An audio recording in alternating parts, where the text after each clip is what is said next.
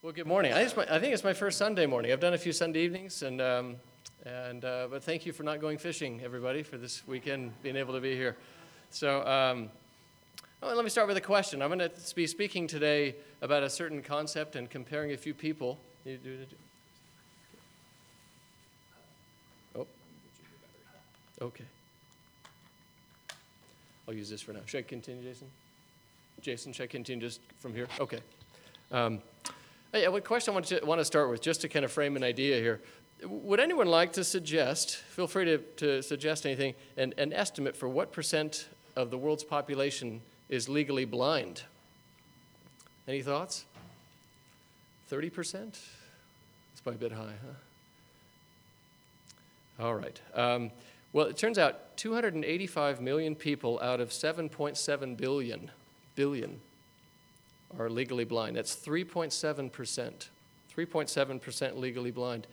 My maternal grandmother passed away, I think about 6 years ago. I think she would be coming up on her 101st birthday, but towards the end of her life, she had lost her hearing and she lost her sight. And she would just sit around her house and at least once every hour would say, "Hey, Lord, come get me, I'm ready." She was blind, but she was really always crying out to the Lord. So, but we will be talking about blindness in a few different or unique ways today from a couple different perspectives. Sounds like that's working there. Okay. And I'd like to contrast two characters. I find I like contrasting characters in the Bible to make a point. But both are going to be found in the Gospel of Mark, chapter 10. And you can pretty well camp there this morning while these characters come out of there. To start and just kind of frame the big picture, so to speak, a little bit, let's actually start in Mark 10 and verse 13. Mark 10:13, speaking about little children. Mark 10:13, and I'll read. "Then they brought little children to him, that he," that's Jesus, of course, "might touch them. But the disciples rebuked those who brought them. But when Jesus saw it, he was greatly displeased and said to them, 'Let the little children come to me, and do not forbid them, for of such is the kingdom of God. Assuredly, I say to you, whoever does not receive the kingdom of God as a little child will by no means enter it.' And he took them up in his arms, laid his hands on them, and blessed them." Familiar passage, right? But it's interesting. Children do not have to become adults to be saved, but adults have to become like children. That's a William MacDonald quote. I love it. Children do not have to become adults to be saved, but adults have to become like children. Well, so what does this have to do with blindness? Let's think of the typical mindset of a young child. They're not skeptical yet. They're not jaded by the world. They're not invested in the world. Maybe perhaps not overly prideful over anything that they've gotten into, any accomplishments or pursuits that they're hung up on. They're simple. Their eyes are open to, when they hear the gospel, it makes sense. They're not skeptical typically. Children can hear it. And there's nothing blinding them from seeing the Lord for who he is and understanding just that pure simplicity of the gospel. One of the points I remember Chris Schroeder made here a few weeks ago during the spring conference, he said he's heard many times that when people who came to Christ at an older age, maybe their 30s, their 40s, their 50s, whenever it was, what would they often tell him? He said he heard it several times. "I wish I had come to know Christ at an earlier age. I wish I hadn't spent so much time with those damaging effects of the world and a worldly lifestyle." They become harder and harder to shake the longer one has lived without Christ. And it's harder to... the Lord takes us and he molds us and we move forward with him, but there's a lot that often has to be worked out, and people see that the effect of the world has certainly done something to their lives. But praise the Lord, he'll take us at any age, right? I'm sure there are many of us who came to the Lord after realizing that we had allowed something to get in the way, allowed something to blind us, allowed something to keep us from being able to see him clearly and see what he wanted to offer us. Forgiveness, right, through his own blood on the cross. But now let's look at our first character I want to read through this morning. In Mark 10 and in verse 17, this is the story of Jesus counseling the rich young ruler. It's actually mentioned in Matthew, we're in Matthew, Mark, and Luke as well. And when you read all three, and when you study all three, you realize he was a rich young ruler, even though it doesn't come out and say that in the passage we'll be reading. But nevertheless, let's dive in. Mark 10:17. So now as he, which is Jesus, was going out on the road, one came running and knelt before him and asked him, "Good teacher," notice what he calls him, "Good teacher, what shall I do that I may inherit eternal life?" So Jesus said to him, "Why do you call me good? No one is good but one, that is God." Then he goes in and reminds him of some commandments. You know, there's a theme to these commandments too, I'll point out in a moment. But verse 19, you know the commandments. Do not commit adultery. Do not murder. Do not steal. Do not bear false witness. Do not defraud. Honor your father and mother. And he answered and said to him, the rich man answered and said to him, "Teacher," and notice how he's dropped the good from good teacher. "Teacher, all these things I have kept from my youth." Do you think so?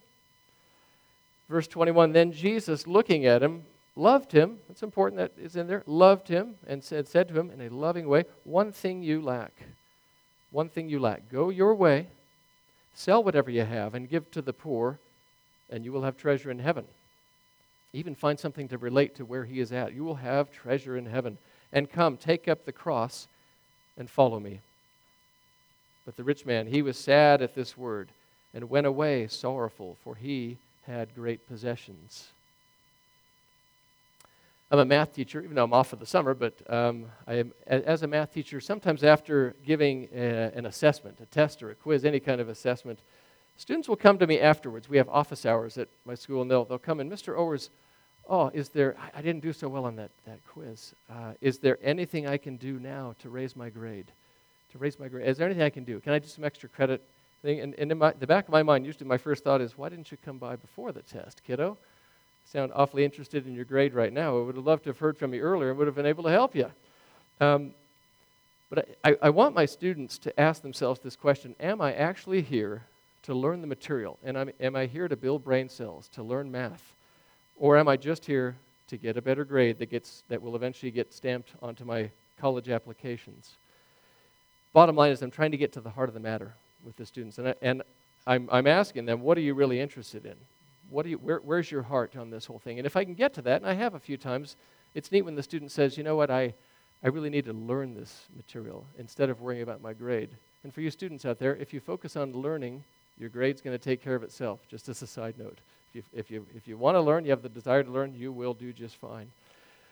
But I bring that up, I think this is kind of what Jesus is doing as he's speaking to the rich young ruler. He's getting the rich young ruler to look at his own heart and get to the heart of the matter. Why have I come to Jesus? Am I here for repentance, or am I just here to tack on something to what I've already probably inherited? He uses the phrase, "good teacher." Interesting. It's not a particular, there's many good teachers. Jesus is one of them, but if that's what he calls him, it's interesting. You know, why does this rich man use that description to get Jesus' attention? It may be all he knows at that point about who Jesus is, and maybe that's all he knows to call him. But he follows up with this question: what shall I do? It doesn't say, "Lord, what can you do for me? Have mercy on me." No, it's what shall I do? He wants to do something, right? We all like to do things. We earn things by doing them. Salvation is not earned, though, as we know. He wants to do something to inherit eternal life. Well, let me tell you a story. When I was a kid, I was growing up overseas, actually, in Saudi Arabia, and there's certain things we just couldn't get. All we had was at the local commissary, and we couldn't get a nice little tiny squeezy bottles of syrup, and all that came at the store was these great big, it was at least a gallon, maybe 2-gallon bottles of syrup. And we were having pancakes one Saturday morning, as we often did, and I wanted syrup on my pancakes, so I reached over and was able to skid it across the table. It was full. And I remember my dad saying, "Hey, can I help you with that, Jeff? It's probably better I pour that for you." I said, No, I want to do it myself. I want to do it. He said, "Okay, go ahead." And sure enough, as I started pouring it, I lost control of it, and the syrup starts pouring all over my pancakes, soaks them all the way through, over the plate and onto the table. My dad's going, "I wanted to help you, but you wanted to do it yourself, huh?" And I did. My pride was in there. I wanted to do something to earn the right to say, "Look at my stack of pancakes with syrup." Our pride does get in the way. We want to do things ourselves, and that's what the rich young ruler is wanting to do. He wants to find a way to do something to inherit eternal life. I may have mentioned it earlier. This man has probably recently inherited money because he's young, but he's not satisfied. He's not desperate, though. He just wants something more than what he already has. And the world today likes to ask that question, what do I have to do to inherit eternal life? Gee, I hope I'm going to heaven. I hope I do enough good to get there. We know that's not how it works. Jesus' response, though, he asks a question that many like to say, well, is Jesus denying his own perfect goodness when he says, why do you call me good? Jesus isn't denying his own perfect goodness. He's really trying to see if the rich young ruler knows who he is speaking to. Another way of thinking about it might be this. Mr. Rich man, do you have any idea of how purely and divinely good I really am? Do you know who I am? I am perfectly good. I am holy. But then Jesus proceeds to remind him of several commandments. And these are relational commandments, personal commandments, commandments that involve loving others. And he wants the rich young ruler to dwell upon them. Do I really do these? He asks him and reminds him about where he's at with those commandments. What is Jesus doing here as he's asking that? I think probably in a much more loving way than when I'm trying to get my students to reflect on why they came by after the test or didn't where their heart is on that.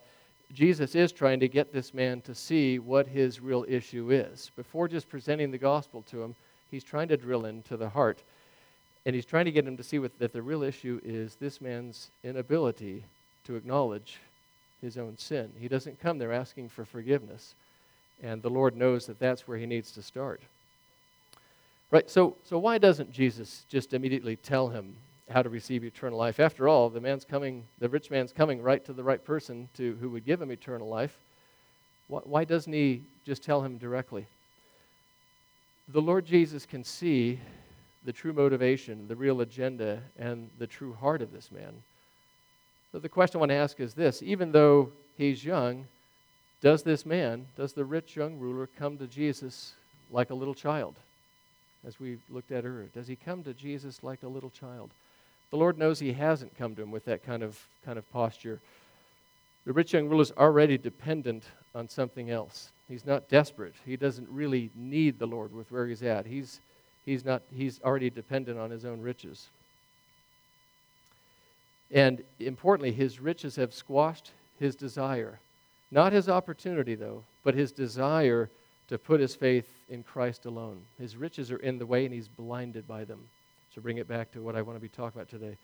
In verses 21 and 22 of that passage, does Jesus present a different or a customized gospel for the rich young ruler? Is he saying, hey, this is a one-time offer for you, rich man, and I'll tell you how you can get to heaven? No, the Lord knows that the man's heart is not ready. So he's saying, let's do first things first here, and he proceeds to have that conversation with him. But a person's heart must be ready to receive the gospel. And this man's heart was blinded by his dependency on his great wealth. Jesus then uses this phrase, one thing you lack, as he continues speaking with him. One thing you lack. Well, what is the one thing that the rich young ruler lacks? It doesn't seem that Jesus doesn't seem to tell him explicitly what it is, but he begins to give him the guidance that will eventually show this man that what he lacks is faith, a pure, simple, childlike faith. He knows that the rich young man doesn't have that. He's very careful not to just give him an immediate answer. See, it's true for any of us. Jesus isn't going to let his offer of salvation or his holy presence or his forgiveness and so on, he's not going to let that be shared with this man's riches. He doesn't want that to be shared with something that already has a grip on either his heart or our hearts. It's either me or your money, rich man. And that's what he's getting him to realize right there. Choose ye this day. I believe also it's pride that's causing the man to want to do something. Just like me trying to pour that syrup. He wants to do something rather than to humbly acknowledge his own sin and then be able to freely receive Christ's forgiveness with a broken and contrite heart. So then he uses three words that are going to come up again as we look at somebody else here as well. And Jesus as well also tells us, he gives us these three words as he presents the gospel. The three words are go your way. Go your way. And proceeds to say, sell whatever you have and give to the poor, and you will have treasure in heaven. What has Jesus just given him? He's given the man a choice. He's given him a suggestion, but he also says, go your way. He's given him free will and reminded him of it. But this rich young ruler cannot give up his dependency. And he rejects the Lord right to his face. He rejects the Lord right there. He goes away still blinded by his riches and his pride.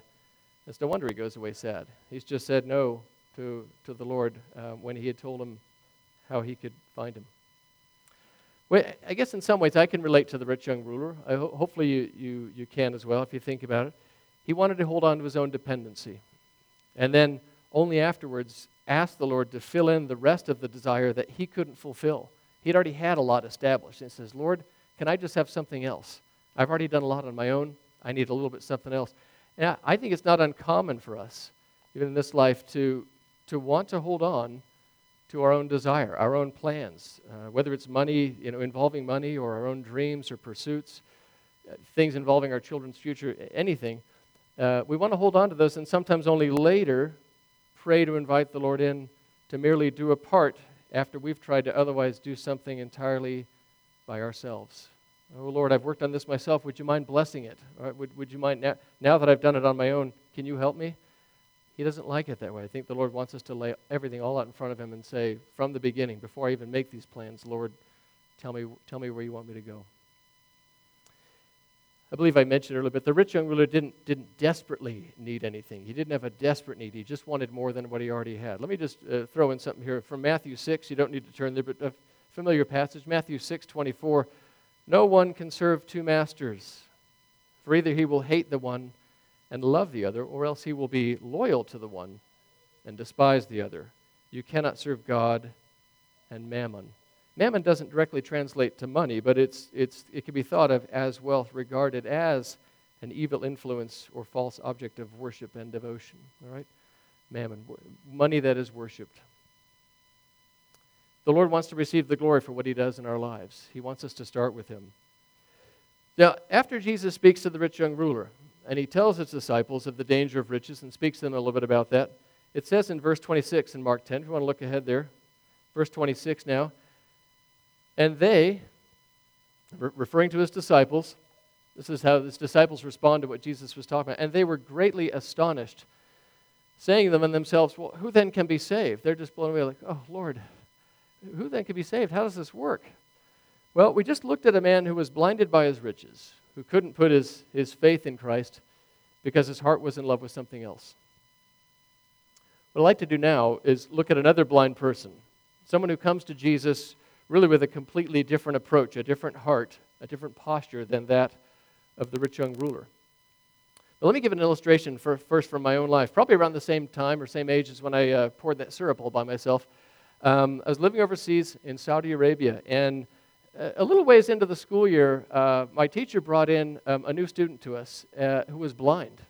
And I remember first looking at her going, something looks different about this girl. And our teacher proceeds to say this young lady is blind. Her name was Shannon Dillon. And she needed help with everything. And our teacher kind of explained how we would need to help her out. And she needed help going, walking around the classroom. We had to make sure nothing was going to trip her, even going down to the drinking fountain. I remember one really important thing she needed help with was getting to the bus after school. And the teacher would put us in rotations and in pairs to be able to take her, to be able to find the right bus, look for the right number, and get her on the bus. And our teacher was pretty strict about it. And she would say, hey, tell her when the steps are coming and make sure to lead her away from the crowds and don't let people get in her way. It was important. It was a good experience for us as kindergarten staff to help her out like that. Well, it turns out after 40 years go by, I had a neat opportunity it was within the past year, it was in November, to go back to that town I had grown up in Saudi Arabia. I was given an opportunity by the school that I work at to go there to basically a recruiting fair. It was a boarding school fair to help recruit those Saudi Aramco students whose families are expatriates that live over there but otherwise live in the U.S., and see if I could get any students to come and go to the school where I teach. And so it was a neat opportunity to go back after all those years. But I tell you, your perspective is sure very, very different after 40 years. So when I left there, I was only in 5th grade, but in going back and having a chance to walk around there was really, really neat, very surreal. I couldn't believe I was there, walking right past the kindergarten room, thinking about this blind girl we had in class, and on the steps to the library and the sidewalk out to the bus. And I started thinking a lot about that situation now after growing up and not being that age anymore. But I started asking myself questions, like what did she see during kindergarten that the rest of us naive 6-year-olds didn't see? What did she learn in kindergarten that the rest of us didn't because she was blind? How well did she listen because she couldn't see the teacher? What else did she learn how to do that year? She learned how to trust a whole lot more so than the rest of us 6-year-olds because she was physically blind. Yeah, I wondered if she picked up certain things quicker than the rest of us who were not blind. I do know this, she listened a whole lot better than the rest of us because she had to, right, a whole lot more. So while I was learning how to make my numbers and letters and all sorts of other things in kindergarten, she was learning how to trust. She was learning how to put her faith in fellow 6-year-olds that were walking her to the bus, how to keep her head on straight when that bus wasn't there or when she was stuck somewhere. She learned a lot more in kindergarten than I did, I have no doubt. But on that note, let's now look at another character. This is blind Bartimaeus. And if we go to Mark 10:46 now. And so Jesus and his disciples are still together. Verse 46 says, "Now they came to Jericho. As he went out of Jericho with his disciples and a great multitude, blind Bartimaeus, the son of Timaeus, sat by the road begging. And when he heard that it was Jesus of Nazareth, he began to cry out and say, 'Jesus, Son of David, have mercy on me,' crying it out. Then many warned him to be quiet, but he, blind Bartimaeus, he cried out all the more, 'Son of David, have mercy on me.' So Jesus stood still." He's got Jesus' attention at this point. Jesus stood still and commanded him to be called. See, Jesus has heard and understood something very, very different from blind Bartimaeus than what he heard from the rich young ruler, hasn't he? Jesus has seen a completely different heart in blind Bartimaeus just by what he's asking, just by what he's calling him, Jesus, Son of David. And finishing with that where I was in verse 49, then they, and most like this is disciples again, they called the blind man, saying to him, "Be of good cheer, rise, he is calling you. Come here, blind Bart." And throwing aside his garment, I like how that's put in there, and throwing aside his garment, he rose and came to Jesus. So Jesus answered and said to him, "What do you want me to do for you?" Wow, what a question. What do you want me to do for you? Jesus is able to ask him a completely different question than what he had asked the rich young ruler, isn't he? Jesus never got to that point where he could ask him that. Never got to the point where he could ask the rich young ruler, "What do you want me to do for you?" Here's our question today. Can he ask this of you or me right now? What do you want me to do for you? If Jesus was physically in our midst right now, right here, would he be asking us that question? What do you want me to do for you, Claremont Bible Chapel? Is he saying, what do you want me to do for your VBS program? What do you want me to do for your camps this summer? How can I bless you? Is he asking us, what do you want me to do for next year's spring conference? Is our heart in that right place where Jesus is saying, hey, what do you want me to do for you? I think it's important to ask ourselves, are we desperate for his help? Are we desperate for the Lord's help such that we lay aside our own agenda, just like Bartimaeus laid aside his garment, with how we approach ministry as we serve here? And anything we do here, are we desperate for his help? Are we really leaning on him? Or are we going through a routine that we know has always worked? Blind Bartimaeus had a desperate need, and he was aware of it. He was aware of that need. He was unashamed to ask for help, just where he was in his life, a beggar. Have mercy on me. Lord, that's what the Lord wanted to hear. He had nothing or no one else to depend upon but the Lord right then and there. The rich young ruler, by contrast, he wasn't desperate. He wasn't needy like Bartimaeus. He wasn't a beggar asking for mercy. He just wanted something else and unaware of his sin at the time. So Bartimaeus is aware of who he's really speaking to. Remember, the rich young ruler, good teacher, probably didn't know exactly who he was really speaking to there. But Bartimaeus saying, Jesus, Son of David. He knows historically who he is, that he's the Messiah that has been promised to come. Jesus is able to ask what he's able to do for Bartimaeus because he sees Bartimaeus' broken and contrite and willing heart. He knows right where he's at. The faith, and just as important, I think Bartimaeus has the faith to receive what Jesus wanted to give him. Blind Bartimaeus was only merely physically blinded. He was only physically blinded. Otherwise, he could see just fine.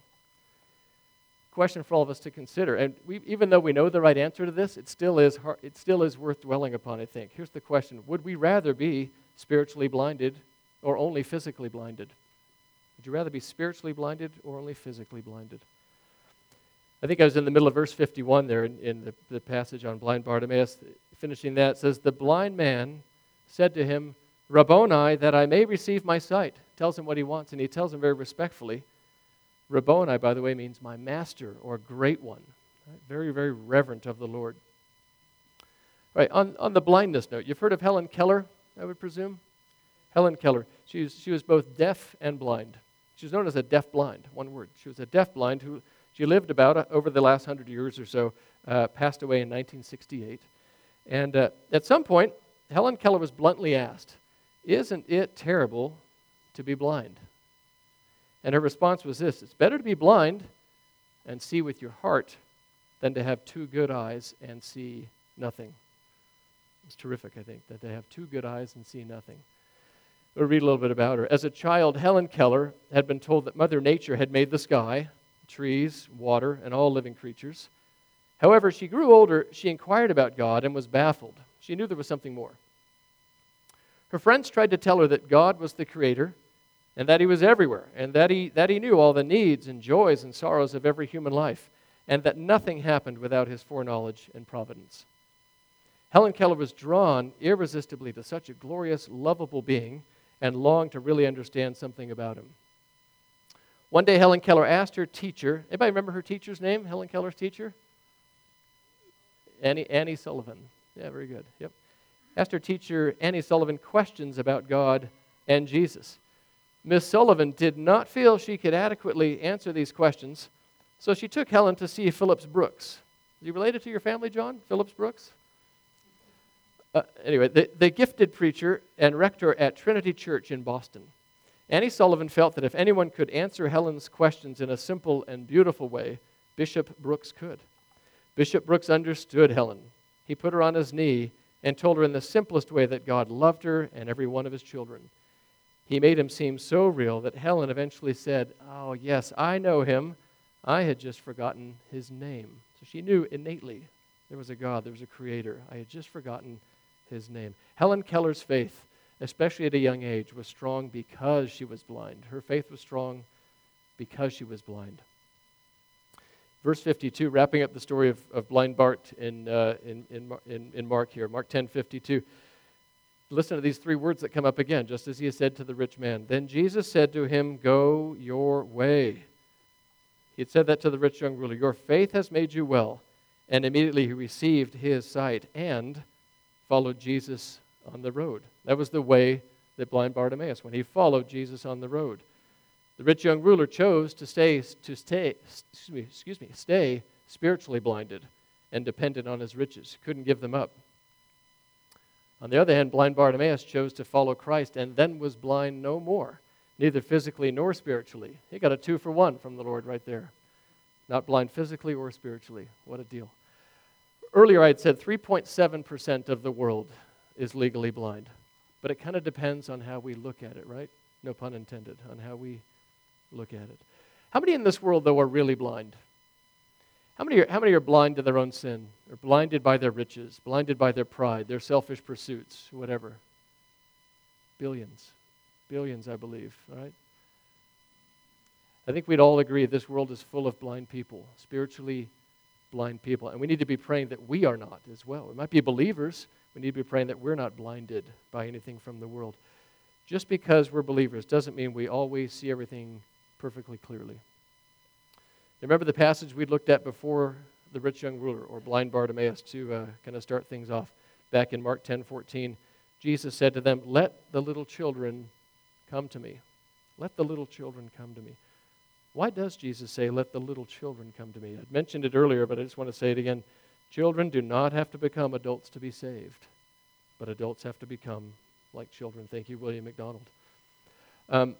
As we become adults, though, as we go through life, do we all have trouble with things in this life that can blind us from following Jesus wholeheartedly? Do we get tugged by the world? Of course we do. Hopefully, though, These things are revealed to us, though, as we submit to Him, as we daily go to Him. Lord, show me your will and your way. But sometimes I think in thinking about others, we'll get frustrated when we see others continuing to either reject Christ or continuing to struggle spiritually in ways. As the world continues to tug and put stumbling blocks in front of others, even ourselves. But have you ever been through this? Do you have someone in your life who you've prayed for and prayed for and prayed for years for their salvation? Maybe it's relatives, maybe it's friends that you've known for years. You've prayed for them for years, but we continue to be frustrated that they choose to remain lost, right? Oh, why won't this person come to the Lord? I've prayed for them for years. The question, though, to consider, I think, if you pray and pray for their salvation, do we pray, though, for others in such a way that their hearts might eventually be prepared for their eyes to be opened to what the Lord is offering them, to be able to hear the gospel, to understand that they have a need, a desperate need, like blind Bartimaeus had, to receive the Lord Jesus and His forgiveness? Do you pray that their eyes will be opened? I know I don't always do that. That's a challenge for myself as well. Even within our own church body, we hear of needs amongst our brethren of people struggling. Now, perhaps it's with nagging sins, perhaps it's with addictions or repetitive bad decisions. Could be anything. Even within our own assemblies, our own church body, do we pray that these people that we see could be made aware of what might be blinding them? Lord, open their eyes, show them where they're at, please. Within our own assembly, let's be praying that when we see others struggling, we pray for them, that the Lord would remove any blinders from their eyes. Are we praying that the Lord would open the eyes of their heart? It's sure easy for many of us, maybe I just need to speak for myself on this, but it's easy for many of us to judge someone when we can see what is blinding someone from seeing what Christ is offering them. It's easy to say, oh man, they struggle with that. I don't know why they continue wrestling with that sin. They need to just give it up. Well, they might not see it. They just might not be aware of where their struggle is and what they need to give to the Lord. But Jesus knows, just like He did with the rich young ruler, what needs to be done first. He's a first things first God, and He needs to see things moved out of the way. The heart must be ready to receive. And that's when we really see the power of the Holy Spirit sweep in and do what only it can do to really change someone's heart. The Lord is a heart surgeon, the best kind you can find. Praise God that the Lord Jesus looks only at the heart, all right? And that's really what He ultimately wants from us. He wants our heart. It's true for any of us. Whether we're saved or not, He wants our heart. A final illustration I'd like to share before kind of giving another story involving Paul, but illustration just to kind of, I think, bring this home. On a few different occasions with my school at the beginning of the year, as school is getting started, we've done these retreats, and we've gone to a ropes course, and there's one up in Big Bear, and a ropes course is where you have a harness on and you go through various activities that teach you how to trust in the harness that's holding you, and to listen to a leader who's guiding you through something that's very difficult, and you're way up above the ground often. And so I've had the chance to do these and participate in them with some students, and it's really kind of fun. It's terrifying, but it's really you learn a lot by doing this. And one of the activities that we did was that they had a great big tall, probably about a 20-foot tall telephone pole, probably close to how tall the ceiling is here. And there's pegs on the telephone pole that you can climb up, and then at the top there's just a platform that's maybe about the size of a Frisbee. And you have to get yourself up on. Now, you have a harness on that you're trusting in, and then someone's kind of guiding you through it. But it's hard to get up on top of that telephone pole, stand there, and then what you have to do is lurch out about 8 to 10 feet away to this kind of dangling trapeze thing and jump out at it. And if you grab it, then you take that on the way down. And if you miss, the harness still has you, and you're lowered down to the ground. And so some students did it, and once they'd had all the chance, I said, I'd like to try this as well. And it was terrifying. It's hard being 20 feet above the ground. It's a whole lot harder than it looks when you're up on the ground just cheering for someone who's up there. And so I did it, just the regular way. But then the leader said, okay, now that you've all tried this, who'd like to try it blindfolded? I remember thinking, no way, I'm not going to try this blindfolded. It was scary enough doing it when I could see what I was doing. Well, a couple students did it, and one after the other, 2 or 3 or 4 of them started doing it. And I was noticing this doesn't seem to be as hard for them as what I thought it would be. And I said, I've got to give this a try. So I said, give me the blindfold and harness me up. I want to try it. And so After I was led to the telephone pole and climbed up it with the pegs and got up on the top, once I got up there, I realized I'm not nearly as frightened as I was when I actually could see. I got up there. I was very, very aware of the harness that was holding me up and lurched out and grabbed the trapeze thing and came down to the ground. As I took off my bandana, I said, I can't believe how easy that was. It was really remarkably easy. And I believe I did it one more time, just to convince myself that it was so much easier than when I was able to do it when I could see. And it hit me really, like between the eyes. We walk by faith and not by sight. And that's really what it showed me. And even though I knew that, the fact that it's so much easier to walk by faith when your eyes are closed to the world. When I'm up on top of a telephone pole, I'm literally not looking down at the world. I'm not letting the world influence me while I'm taking a step of faith.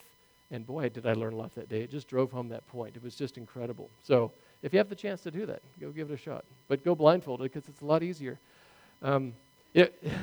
It's no wonder that blind Bartimaeus knew exactly who Jesus was when he came by. He was blind. He could see Jesus just fine. I mentioned my friend from kindergarten earlier, Shannon Dillon.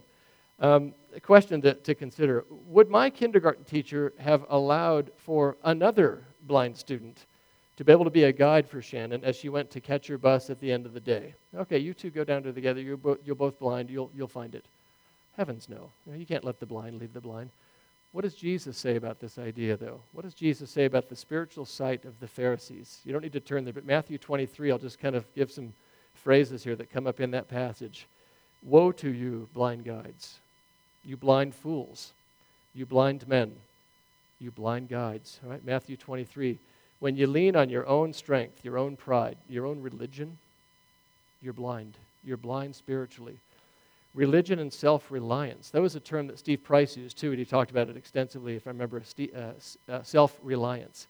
Self-reliance is equivalent to spiritual blindness, says the Lord. Self-reliance is spiritual blindness. Trust in the Lord with all your heart and lean not on your own understanding. You know how that goes. Do not rely on ourselves. We can't. In Acts 26, you can turn there if you'd like. I just want to kind of finish with an encouraging story where the Lord is speaking to Paul. But Paul, in this passage, in Acts 26, he's recounting basically his testimony of how the Lord spoke to him and got his attention. Speaking to King Agrippa, Paul's recounting his conversion.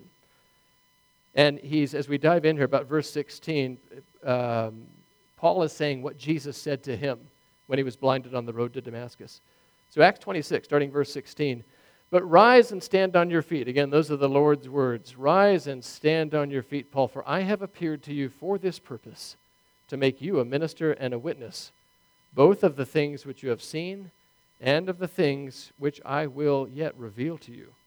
I will deliver you from the Jewish people, as well as from the Gentiles, to whom I now send you, and here it comes, to open their eyes, in order to turn them from darkness to light, and from the power of Satan to God, that they may receive forgiveness of sins and an inheritance among those who are sanctified by faith in me. That's beautiful. I think it really drives it home. And what the Lord asked of Paul is exactly what he asks of us as well, to open the eyes of the blind. It starts with prayer. It starts with knowing that the Lord's going to do it. We do walk by faith and not by sight. I think we better just close in prayer here. And here we go. Oh, Heavenly Father, we just thank you for this morning. We thank you for your word and for the contrast it can show between trusting you and trusting in ourselves. Your word opens our eyes. Your Holy Spirit opens our eyes and gives us clarity and discernment. Oh, we thank you for that, Lord. He's our helper. We thank you for the Holy Spirit. Your Son gives us peace. He gives us life. He gives us salvation. Even as we broke bread and drank of the cup this morning, we're reminded of the tremendous sacrifice that your Son gave. And he continues to be our helper. He continues to work in our lives. Oh, we pray for this assembly, Lord. May we all see him clearly. May we serve knowing exactly what you've led us to do. May we do it in your power and your strength. And we thank you for all this in the name of your Son, the Lord Jesus Christ. Amen.